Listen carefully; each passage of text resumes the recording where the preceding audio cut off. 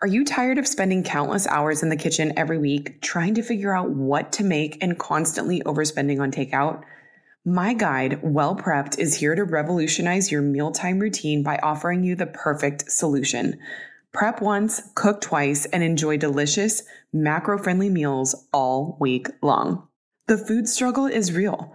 You want to eat well-balanced meals that taste good. You want to make most of your meals at home, but don't want to be a slave to your kitchen. You know you should be eating more protein, but don't know how in the world to get it in. You're overwhelmed with just choosing a recipe you have saved, so you end up getting takeout again. Insert Well Prepped, a guide I created to take the guesswork out of efficiently making delicious, macro-friendly meals. This guide provides you with 8 weeks of recipes. Each week, you'll prep once for 30 minutes, cook twice, and then enjoy eating all week.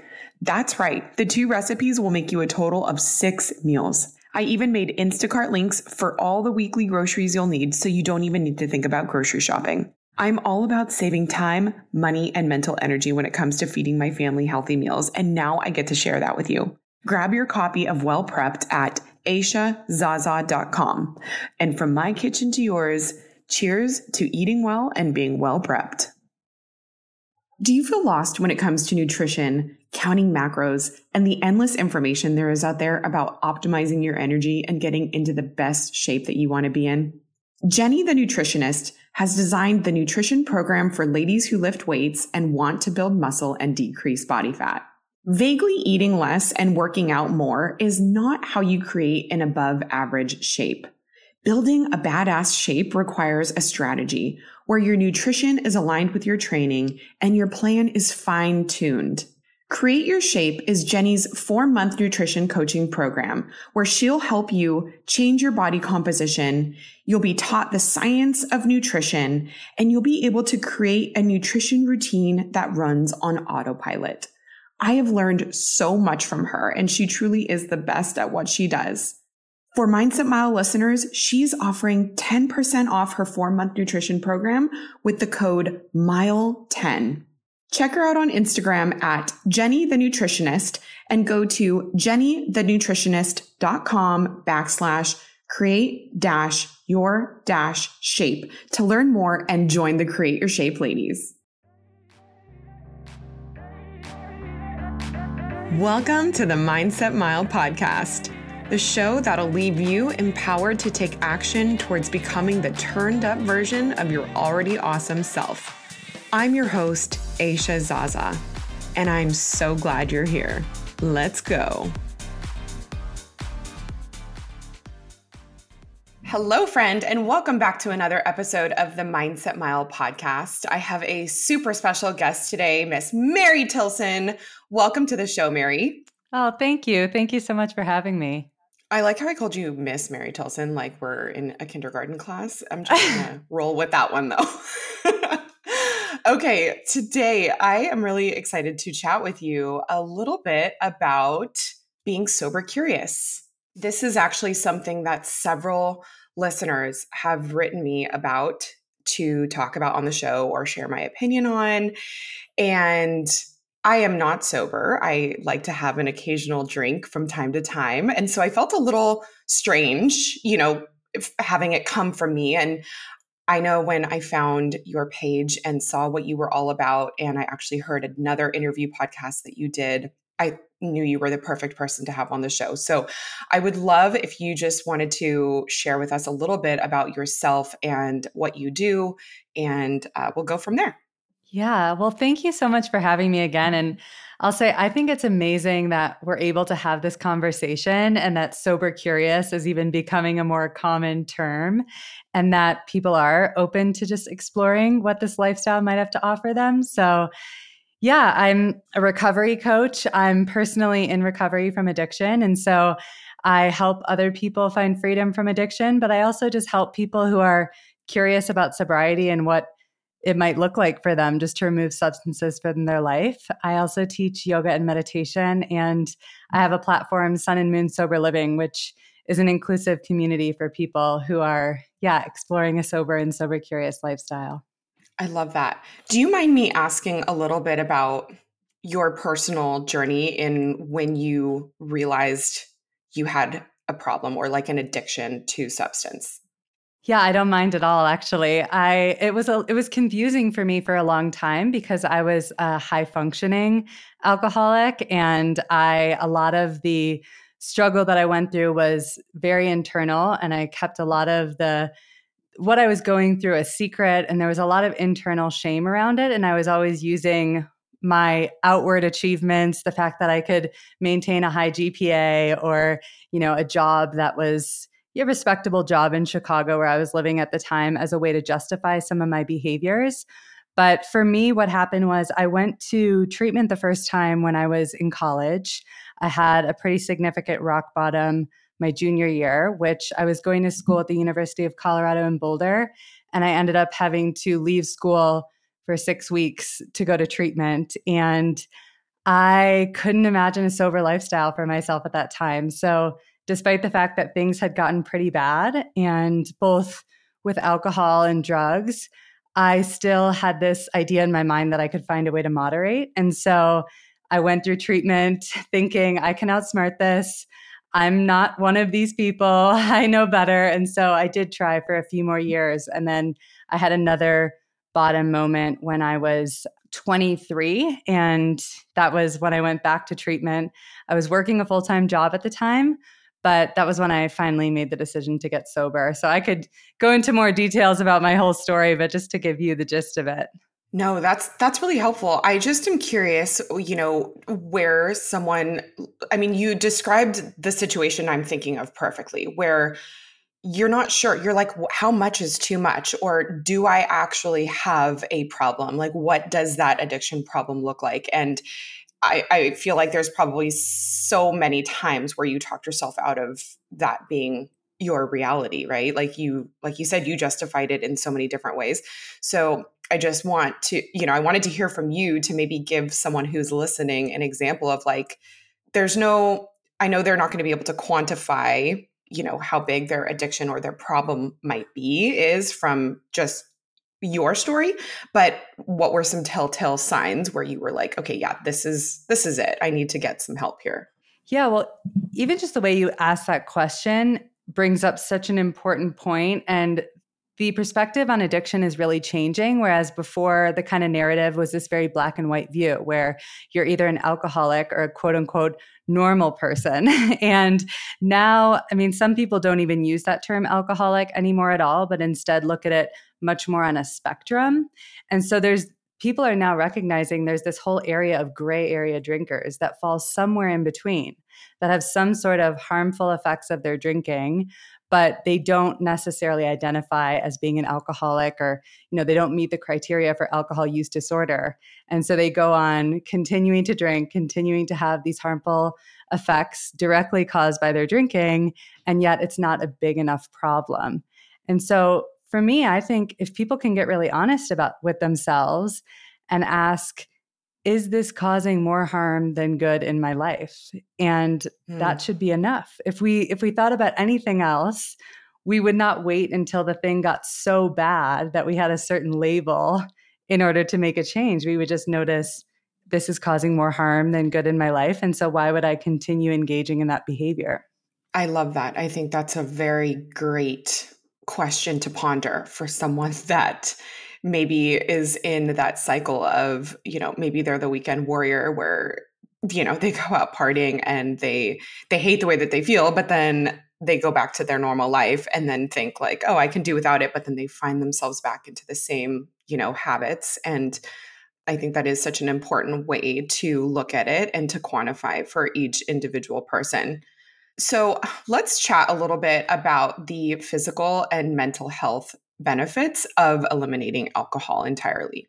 Yeah, for sure. And, with that, with what I just said, I think also I want to acknowledge that while that seems like a really simple question, I do recognize that it's not that simple given the greater context to just eliminate alcohol, because it's such a big part of our culture, and we can talk more about that. But yeah, you wanted to know some of the benefits about giving up alcohol?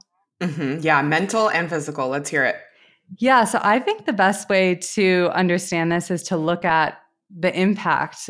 How does alcohol affect us? What effect does it have on our brain and body? And so alcohol is a depressant. Some people might already be familiar with this, but it's helpful to just have a bit of a refresher. It's a depressant, so it slows down brain functioning. And I think a lot of people are actually seeking that reward. They drink so they can take the edge off and relax. But what actually ends up happening is because our bodies are these brilliant systems and they're always seeking homeostasis. So if you drink alcohol, your brain responds by releasing naturally occurring stimulants. And so this is why some people will wake up in the middle of the night after a long night of drinking and they're like buzzing at 3 a.m. Or they'll wake up in the morning and they'll have like hangxiety, as some people refer to it as. It actually creates anxiety. And so that in itself, if you think about it, if you're a regular drinker, you're consuming a substance that is adding to your anxiety or giving you anxiety. And it also impacts your sleep quality. I'm sure you've probably spoken with your listeners on the podcast and the people that you work with. Sleep is hugely important to our health and well-being. So just those two things, if you consider it, are huge benefits if you're a drinker. Other things to be aware of: alcohol contributes to multiple types of cancer. If you think about it, when you're drinking, you're effectively putting a poison into your body. And so it takes a lot of energy to break that down. And so, yeah, those are just some of the benefits you can think about.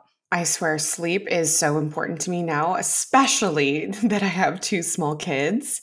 And I can absolutely agree and especially as I get older, I swear it only takes I can feel the quality of my sleep go down when I just have like a glass of wine or like even a half a glass of wine. It's just crazy to me how acutely aware I am when I consume any alcohol, like at this point, so that is huge. Yeah. And I think it's really important because so many people are into sleep tracking now, and we have this growing awareness of how important sleep is.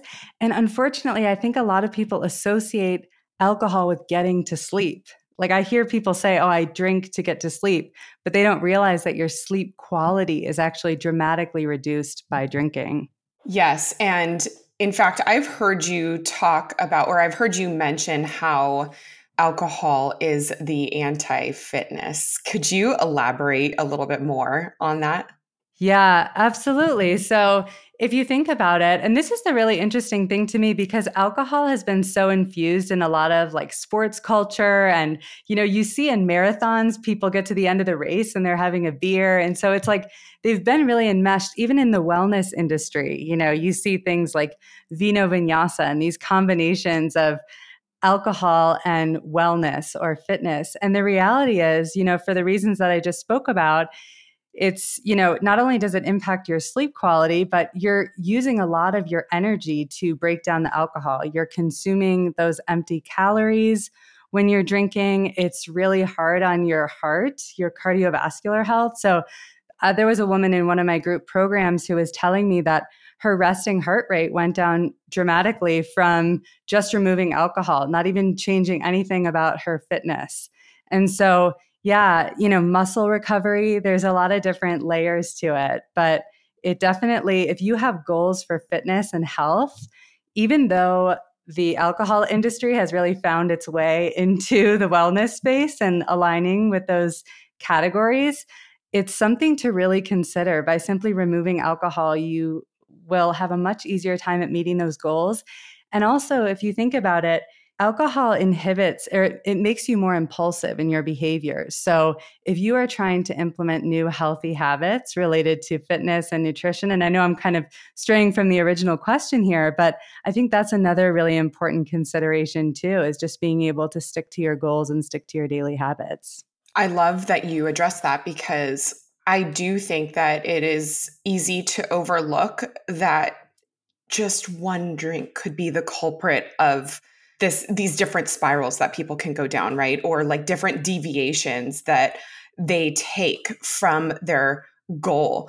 And I talk about this a lot where on the podcast I've shared, if your values and the way that you're spending your time and with whom you're spending it with and how you're spending it, what you're consuming to that point, does not align with where you are going or where you want to be going in terms of your physical fitness or your any type of goal, then it should be very easy, or it should become easier to see where the problems are, right? Like you can easily see, this is not serving me.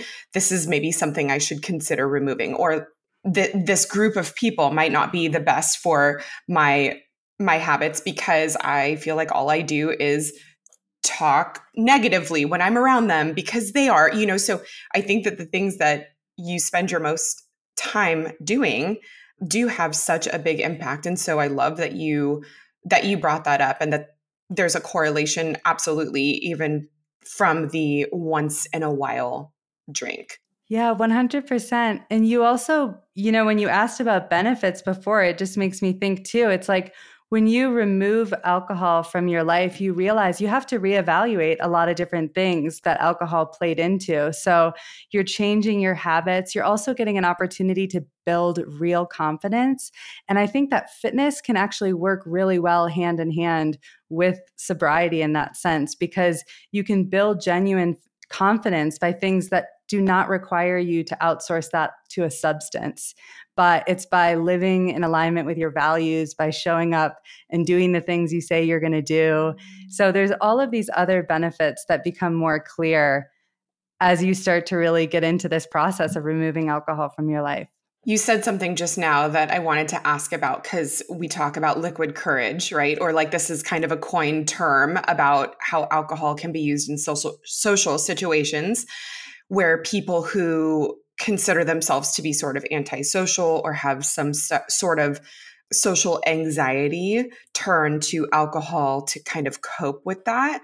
Can you speak to how that might change or how that is different for removing alcohol from those situations? Yeah, that's a really, really big thing. And it comes up a lot. A lot of people are depending on alcohol as a social lubricant or to make them more confident. The thing that I recognize with that, because I was one of those people for sure. I put so much of my confidence in alcohol, and I had a lot of social anxiety that I had to work through when it was no longer in the picture. But the truth is, we tell ourselves we're building more confidence. What we're actually doing is saying, I'm not okay enough to just go to this party as I am. I have to have this mind altering substance in order to make me be okay with this group of people, to be enough in this group setting, to be able to speak my mind or whatever it is, to dance, to sing. We're not actually gaining confidence from that. We're getting an illusion of confidence. It's a fake sense of confidence that over time chips away at our confidence because it tells us you're not enough without that substance. And so that whole idea of liquid courage, I think, can be so harmful for people because we become so dependent. And that's something that is not just people who struggle with addiction. That's a big majority of the people who have their social life completely wrapped up in drinking. That's really powerful. The looking inward and considering why you need this drink. And it's not just to get the benefit of maybe loosening up a little and becoming more social. You're looking at like the reverse. It's like, well, why do you feel like you need it all together? It's the inner dialogue of the rhetoric that you're telling yourself about your value and your worth and who you are as a person. And I've never really heard someone put it like that when talking about liquid courage. So I really hope that that speaks to someone who needs to question what they tell themselves about themselves. Okay, so how then do you approach teaching people how to adjust their lifestyle and social situations and maybe coping with their stress without substances? Yeah, it's a great question because, like I said earlier, even if you have some clarity that alcohol is causing you more harm than good, there's still a lot of work that needs to be done in order to make it sustainable because a lot of people who are regular drinkers surround themselves by other regular drinkers and might be in a culture where drinking is really common. And so, the first thing, and before I say anything else, I feel like I should acknowledge that if you are struggling with addiction or youth alcohol use disorder, it's really important to seek professional help because it's one of the only drugs that you can actually die withdrawing from. It's pretty serious. So I feel like I should mention that. But for anyone else, and this really applies to everyone for any level of drinking, community and support is so important. So, we're social creatures. And so if we feel like we're isolated now because we're no longer drinking, that's going to be a huge barrier to staying sober. So we're so lucky to be in a time where there's so many sober communities to plug into. You can find them easily online, so many in person. They don't even have to be called sober communities. It could be alcohol free. It could be zero proof. It could be, people that are just focused on wellness, but really finding a community and at least one person that you can talk to about this, be accountable to, and is kind of aligned with what you're trying to do. So there's that. And then I think it's really helpful. We were kind of speaking about this to write out what are the costs and benefits of my drinking. And so we spoke about what some of the costs are. So getting really clear with yourself about what are some of the impacts this is having on my physical and mental health, for example. And the really nice thing is when you take a break from alcohol, you start to realize a lot of the hidden costs that you might not have even been aware of.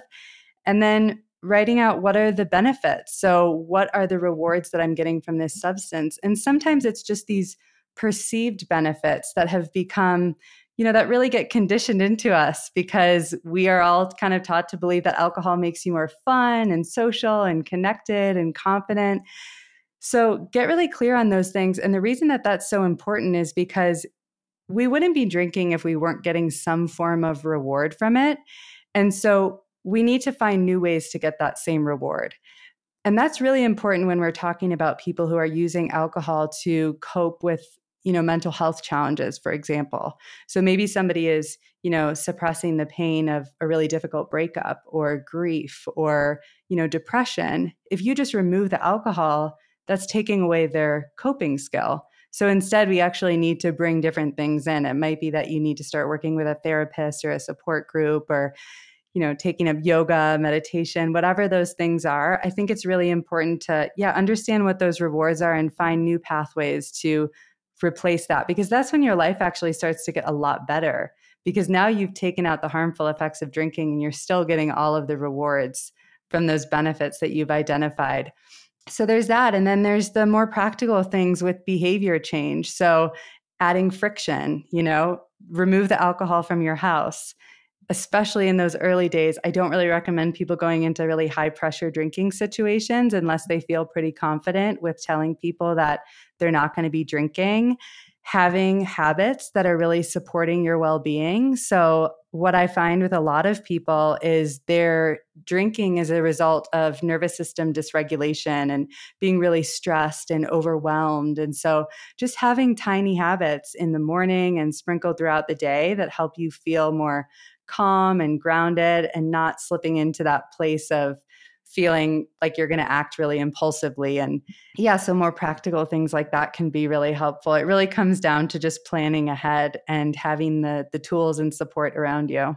I love that you echoed this sentiment about building better habits and obviously around removing alcohol, because I have shared this many times on the podcast, but I know you hear certain things when you're ready to hear them. But I always talk about how I forget what the percentage is of likeliness that you will succeed in building a new habit by not just breaking the old one, but replacing it with something else. It's not just a matter of willpower and beating yourself into submission and being like, okay, I'm not going to eat the candy bar or have the drink or whatever the thing is.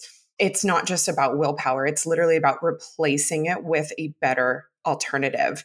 And it's actually very life-giving that several people from around the world who have taken on the Mindset Mile 30-day challenge have shared with me that they have quit smoking because in place of smoking, they actually went out to either run or walk a mile while listening to the podcast. And so that really is the entire theme of the Mindset Mile. And so I really appreciate how you are breaking this down and you're sharing this in such a relatable way, because I think a lot of people will be able to identify with, how to fix maybe some of these disconnects in their desire to reduce alcohol or cut it out entirely. So thank you so much. This has been so beneficial already.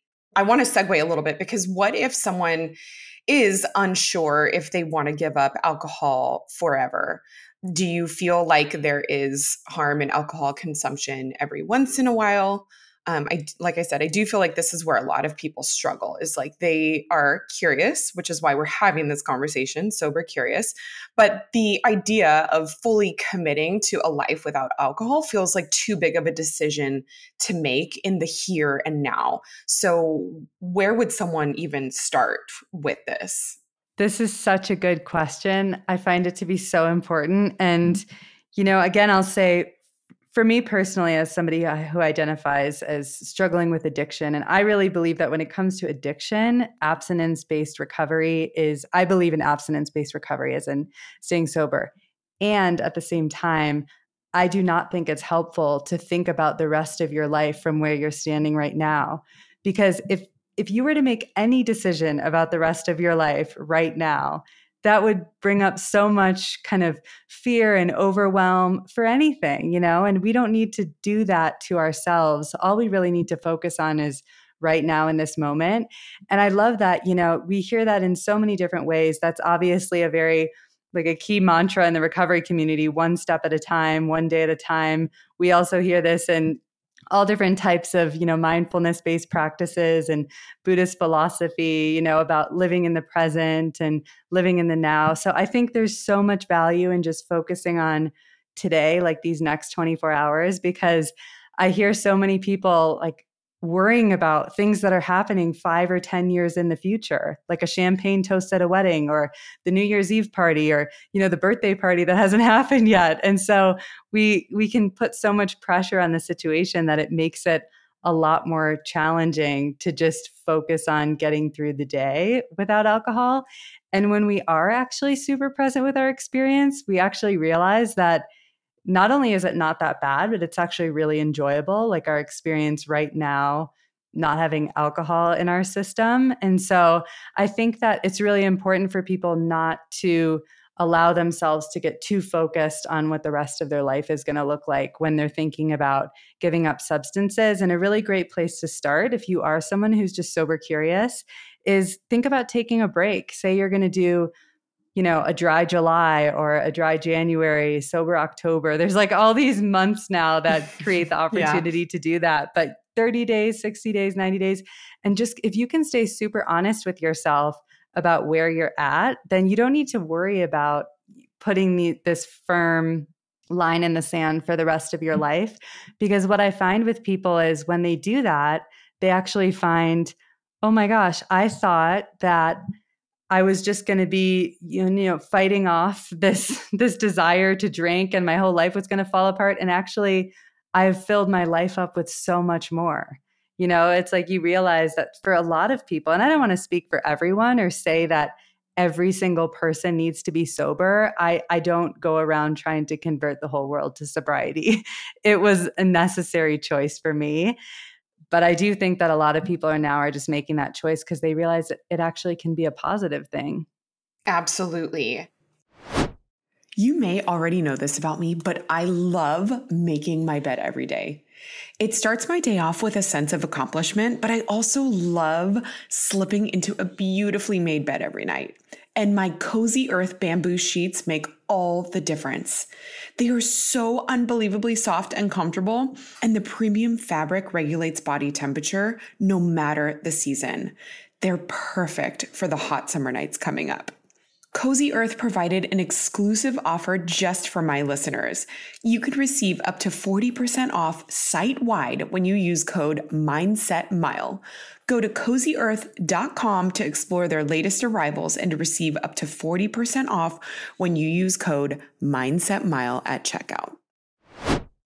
Quality and stylish eyewear is a non-negotiable for me, which is why I love Gooder sunglasses. As a mom of two, I have enough things to remember to get out the door. So since Gooder Sunnies are only $25, I like to keep them everywhere from my purse to my gym bag to my center console in the car, so I'm never without sunglasses. They're lightweight and comfortable, and I love that they don't budge when I wear them running.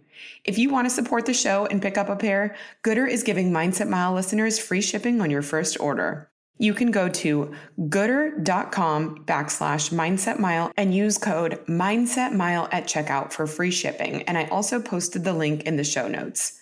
Gooder offers 30-day back money guarantees and 100% satisfaction.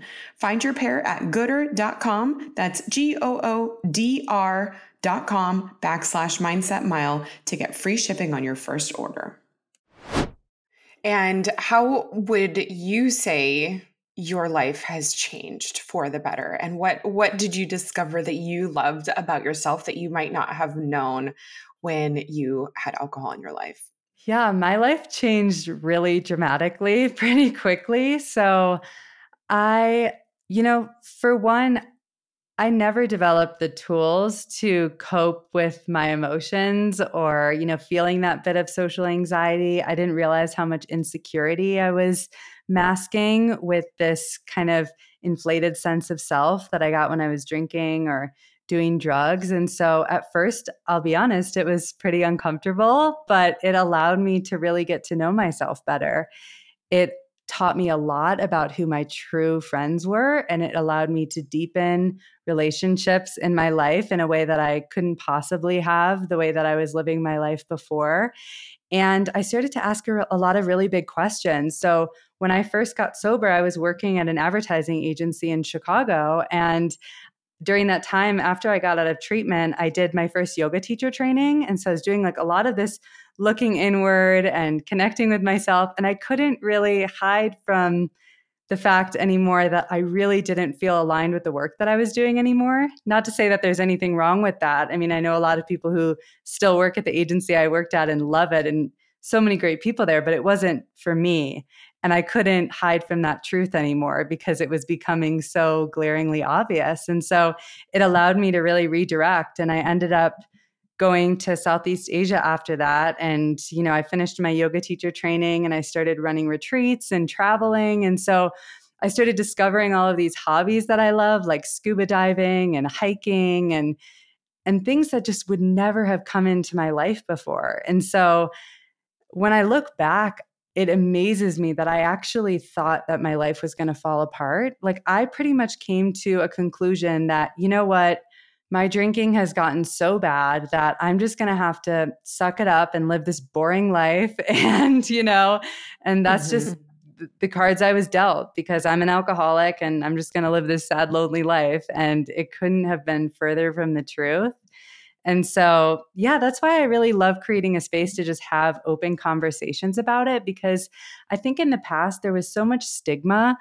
And like when I talk about that black and white narrative, it's like, all right, are you on the side of are you the alcoholic or are you the normal person? And the normal people should be able to figure it out. Whereas I think now the conversation is really changing where people are asking questions and saying, what would my life look like even if I took a short break from this or even if I cut back? Even if I just started to drink a little bit less, how might my life look a little bit different? And so for me, it's just gotten a lot more full. It's been an opportunity to get to know myself better, to deepen my relationships with other people, and just really discover things that light me up in a way that I don't feel that I need anything else to change my experience. That is beautiful. I have to say that sounded so compelling. What I hope that what you just shared, what people will take away from it is that you just don't know what you don't know. And you don't know what you're not making space for by eliminating something so big, in your life. And so I love the way that you shared that. And when you referred to yourself as an alcoholic, it made me want to ask you the words that we use around this: alcoholic, sober, relapse, right? Like they sound like they are reserved for big issues, big problems. Are there other terms that people consider, or are there ways for you to kind of talk about it or within this community that are a little bit friendlier to someone who might not necessarily be an alcoholic but don't want to drink anymore or are kind of considering going down this sober road? Yes. You asked such good questions about this topic. I think that's really, really important. And I even know people who do struggle with addiction that don't like that word and don't want to identify as that. It was a huge barrier for me for a long time. The first time I went to meetings, even, I remember I was like, I don't want to say I'm Mary, I'm an alcoholic. Like, do I have to say that? And so Yeah. I think it's so important to remember that we don't need to label ourselves as anything. That is not a prerequisite to getting sober, is to take on any sort of label. And the really cool thing is, now that this whole sober curious conversation is happening and this whole movement happening towards an alcohol-free lifestyle, we have things like alcohol-free, zero proof, and also just remembering that, again, like I said, you don't have to label yourself. Like, I think about it sometimes, it's so interesting how it's almost like our society has got it so backwards that we've normalized consuming alcohol to the point that you have to label yourself something by not drinking it. And if you think about all Mhm. of the effects that we just spoke about, all of the different ways that that impacts your brain and your body, there's no reason that you don't need to give somebody a reason or take on any sort of label for not drinking. And I think remembering that too. But there are so many alternatives. And just, yeah, letting people know, if you're taking a break from drinking, I'm taking a dry month. But yeah, I think not feeling like you need to take any of that on is really important. I love that. You don't have to put a label on it. You can just say, I'm taking a month off. And you could say that for the remaining months of your life, right? You don't even need to Yes. quantify it as like, oh, I'm not drinking anymore, period. Because I do feel like there are situations where I've cut alcohol out many times before, whether it's for like 60 days or 30 days or 90 days, whatever. And it usually is revolved around like some type of fitness goal, right? And it always is kind of fascinating to me when I do, and I'm in a social situation where people are drinking and you just say that you're not drinking. It's like, oh, why are you pregnant? It's like, whoa, hold on. Like, if I was, first of all, I'm not like, I don't want to tell you. And two, like, why is that like the reason why someone isn't drinking is because they're pregnant, right? Or like the pressure that comes around it, even if it's like a friendly, like, oh, you're not going to drink, like why? Or no one's asking you why you don't like mayonnaise, right? Or why you don't want Right. mayonnaise on your sandwich, like why? It's the juxtaposition, I think, that we're still in, with there being so much more awareness and people following this conversation of sober curious and living alcohol free. I do feel like this is the most we've ever been familiar and surrounded by it than we ever have. But then it also exists so much still, where you're like, wow, it's in these moments where I am choosing to not have a drink that I notice just how easily it is for someone to feel like they need to comment on me not having a drink. And I could see where that would be really hard for someone that is struggling in their addiction, you know?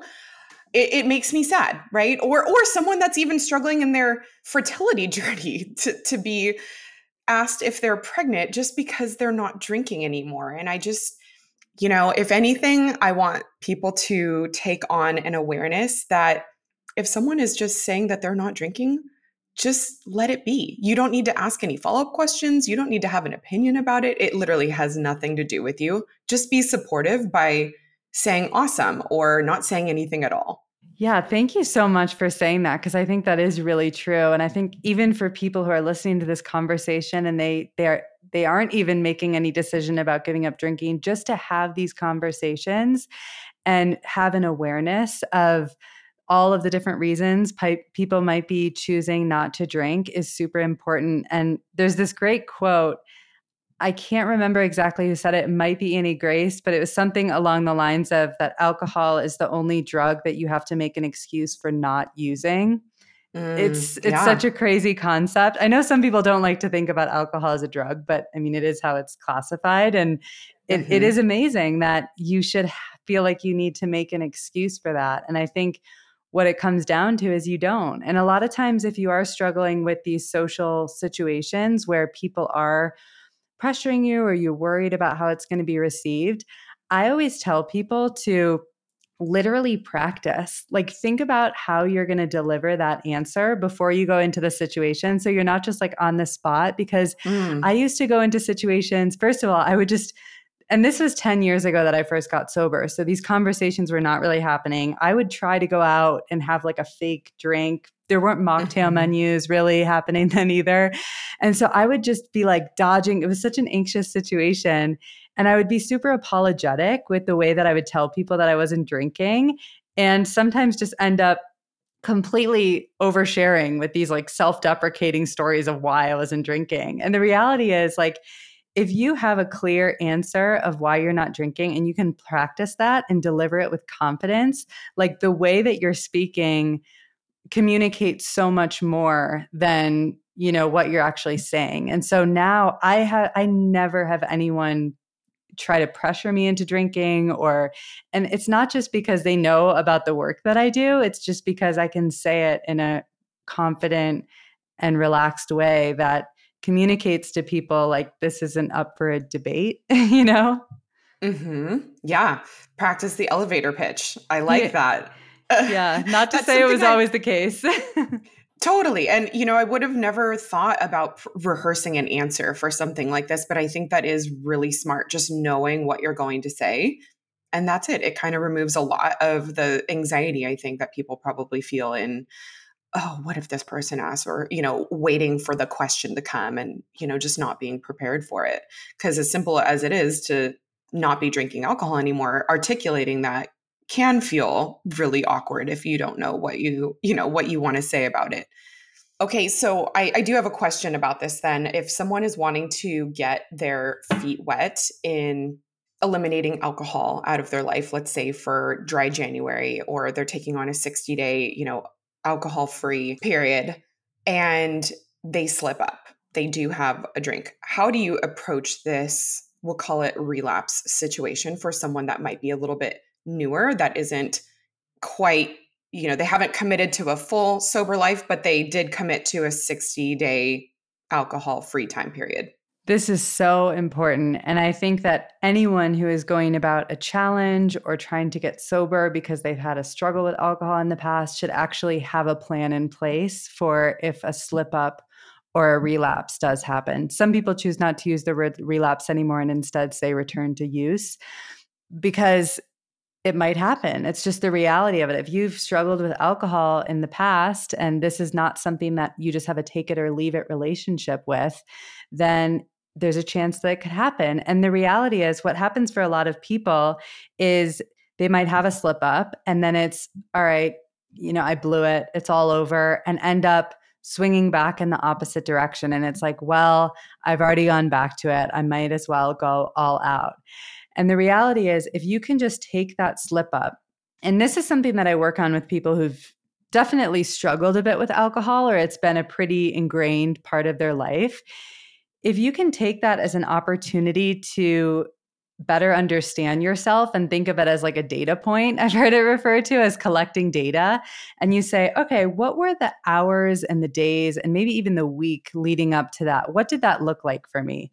Maybe you were really overwhelmed at work. You weren't getting a proper sleep. You weren't getting your normal exercise in or your meditation, and starting to get really curious, like, what were all of the factors that led up to the slip up? Maybe it's you went into a really high pressure drinking situation and there weren't any alcohol free alternatives. You didn't know what you were going to say. You didn't have an accountability partner to speak to.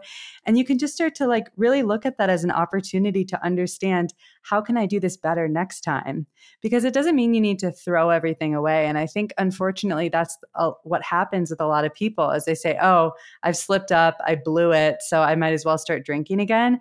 When you've built up those sober muscles, like if you've accumulated like days or weeks sober, you have put in the work. You're in the best place now to keep going. You just need to take that slip up as an opportunity to learn and then apply what you've learned to the future. And that was my case. It took me, as I mentioned earlier on, I went to treatment for the first time in 2010. It wasn't until 2013 that I actually got sober. And I wouldn't encourage anyone to just go on that roller coaster ride, but I learned some really, really valuable lessons during that time. And I carry all of that with me. I was stubborn. I had to learn those lessons, but if we can look at it that way, then we don't fall into that same cycle of shaming ourselves, because shame can actually be a huge trigger for people to drink more. So if we get in that cycle of like really getting down on ourselves and beating ourselves up, then it can actually just make the problem worse. Yes. So don't throw the baby out with the bathwater. It doesn't have to be all or nothing.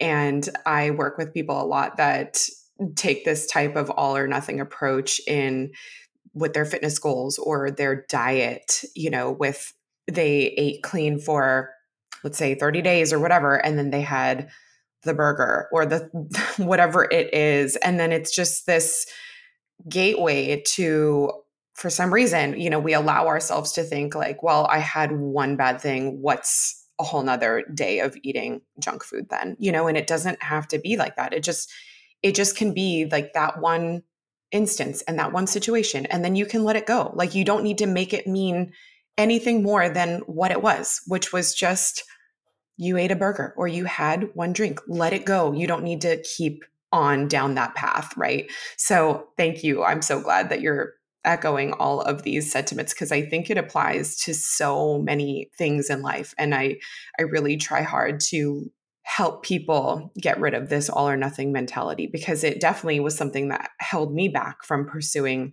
a lot in my life, is like this perfectionist mentality. And I don't think that we're really prepared to deal with failure the way that we kind of grow up thinking about it, right? Like that failing means you're a failure, and that's the total opposite, I think, of what it means actually. It's just a little speed bump, it's just a speed bump. Doesn't mean there's no road left. So just keep going. Yes, I'm so glad that you make that parallel, because I think that they work so well together. That's exactly it. That mentality of like, you missed one workout. And so it's like, you might as well just, skip the whole week. Or with eating, I mean, a lot of people also, the reason why it's so great to approach this holistically and looking at it as in like your habits and how you manage your emotions, how you manage stress, is because if you don't do it that way, then you can remove the alcohol and just translate it to something else too. Like you can translate it to your relationship with food, or, whatever that thing might be. And so I can imagine that there would be a lot of parallels too with people who are struggling to get their nutrition and, their eating habits under control. It can stem from a lot of the same underlying root causes and a lot of the same mindset shifts that need to happen. And so it's just another reason that doing this work, both, everything that you share on this podcast, your podcast is so great. I'm so glad that we're connected, because it's so supportive for people who are living a sober lifestyle, like the people that I know that are, because that's just the beginning, but then we're really getting to know ourselves on a deeper level, and everything we're learning, it applies to everything. It does. It does. And I'm thank you for saying that. And thank you for wanting to be on the show, because I felt like it was just, you were the perfect person to share more about this, and to kind of drip on someone that maybe has been thinking about this for a while, that just needed to hear some of these real life situations just spelled out, because I don't feel like there is enough talk around it. And yeah, so I do hope this helps. Mary, thank you so much for sharing your story with us, and just being so vulnerable in how you have arrived at this place. And I know that people are going to want to know where to find you on the internet and all of the social platforms. So how can people connect with you? Well, yeah, thank you so much for having me. And I think that we're very aligned in a lot of ways. And it's very cool to me that you're opening up this conversation, and just to see that people are so much more open and having these conversations is really exciting. So I have a website, sunandmoonsoberliving.com, where you can access more resources. On there, there's a membership community. And so my aim with that has been to create an inclusive space where people can come and feel welcome, whether they're sober curious or they're sober, really like within a wide spectrum of, motivations that bring them there. And so we explore a lot of tools that support you in making changes in your lifestyle and how to sustain sobriety. I also have a podcast, the Sun and Moon Sober Living Podcast. interview some people who have incredible recovery stories, some people who are just experts in the space of addiction, behavior change, a lot of yoga and mindfulness, since that's something that I'm really passionate about. And on Instagram at sunandmoon.soberliving is a great place to connect. And you can DM or reach out to me anytime. I'm just really passionate about opening up a space for people to feel comfortable having these conversations, because even if this something is something that feels very insignificant and it doesn't seem like that bad, we all want to measure it against the worst case scenario. I really believe that there's no reason that people need to suffer at all because of their drinking. And so I just want to be a safe space for people to be able to ask questions and have conversations and feel less alone in it. So yeah, that's where you can find me. Mary, thank you so much. I have learned so much from you in these, brief 30 or 40 minutes, and I just feel super inspired to explore this journey even for myself. So I appreciate you so much. Thank you for the work that you do and being the light that you are and inspiring other people to just look inward and see where that takes them. Oh, thank you so much. And thank you so much for the work that you're doing. I think this is an incredible podcast that you have, and I look forward to sharing it. Aw, thank you. All right, Mary, we will talk to you next time.